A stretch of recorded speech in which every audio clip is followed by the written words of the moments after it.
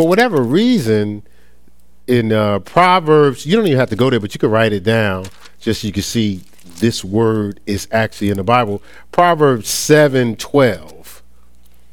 And it says, if I can get there real quick.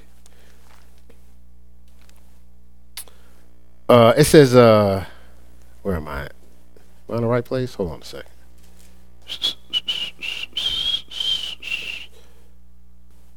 Hold on a second. I don't think I'm in the right place. I'm sorry. Proverbs 31. 31.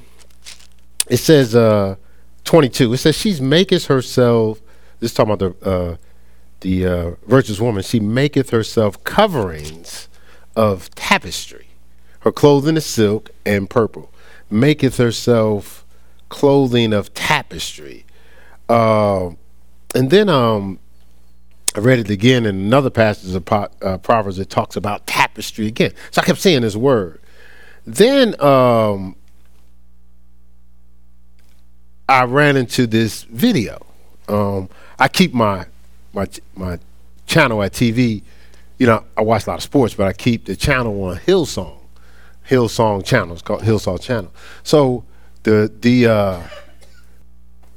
game went off, and this song was playing. I want y'all to listen to this.